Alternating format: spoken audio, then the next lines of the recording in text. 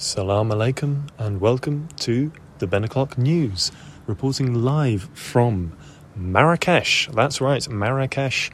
I have traversed the great deserts of Morocco and I now report to you live from a rooftop. I have an excellent view of a plane taking off from Marrakech airport. Lots of lights and lots of red. It's called the Red City for a reason. It's currently night time as I'm recording this news bulletin, and let me say it's not daytime, and there's not a cloud in the sky.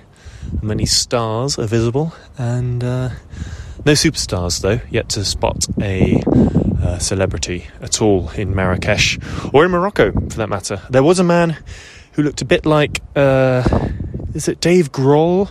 He has sort of long hair and looked quite leathery, a rock musician of some sort at the least.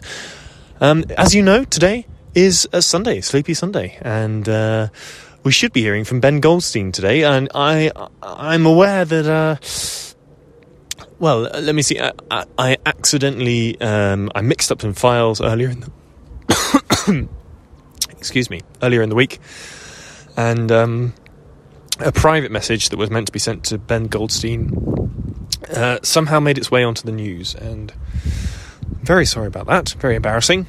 Nobody emailed me to let me know that I made this error. I actually only found out when I did my weekly listen through that I always do to sort of boost those listener numbers, and I realised the mistake I'd made, which is quite embarrassing. But Ben Goldstein should be here for Sleepy Sunday. It's not yet Sunday US time, so I'm going to cut him a little slack, but rather confused by his lack of correspondence. He seems to have dropped off the face of the earth, if you will. Of course, only possible if the earth itself is flat and he's somehow traversed the ice wall that encircles our disc world.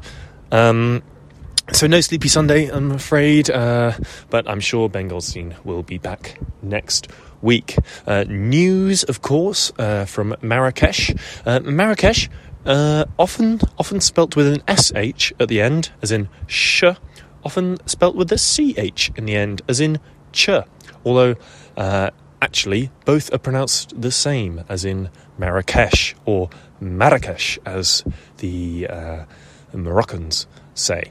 And that is because the CH sound is also a sh sound, as in the city Chefchaouen, which is spelt with lots of C's and H's, and also the word for thank you, which is spelt with a CH as well. More news. Went for a lovely dinner at a restaurant, had a green cocktail, a green fondue, it was called, after the restaurant being called Fundouk, and that had creme de menthe I should say, and Kahlua in it, as well as a spirit, which I'm not entirely sure it was, but it was delicious and minty and fresh. And many a tagine is served in Morocco, and so my news is mostly tagine based these days, I'm afraid. A number of vegetable tagines being consumed, lamb tagines, and I'm hoping for some chicken and beef tagines as well in the near future.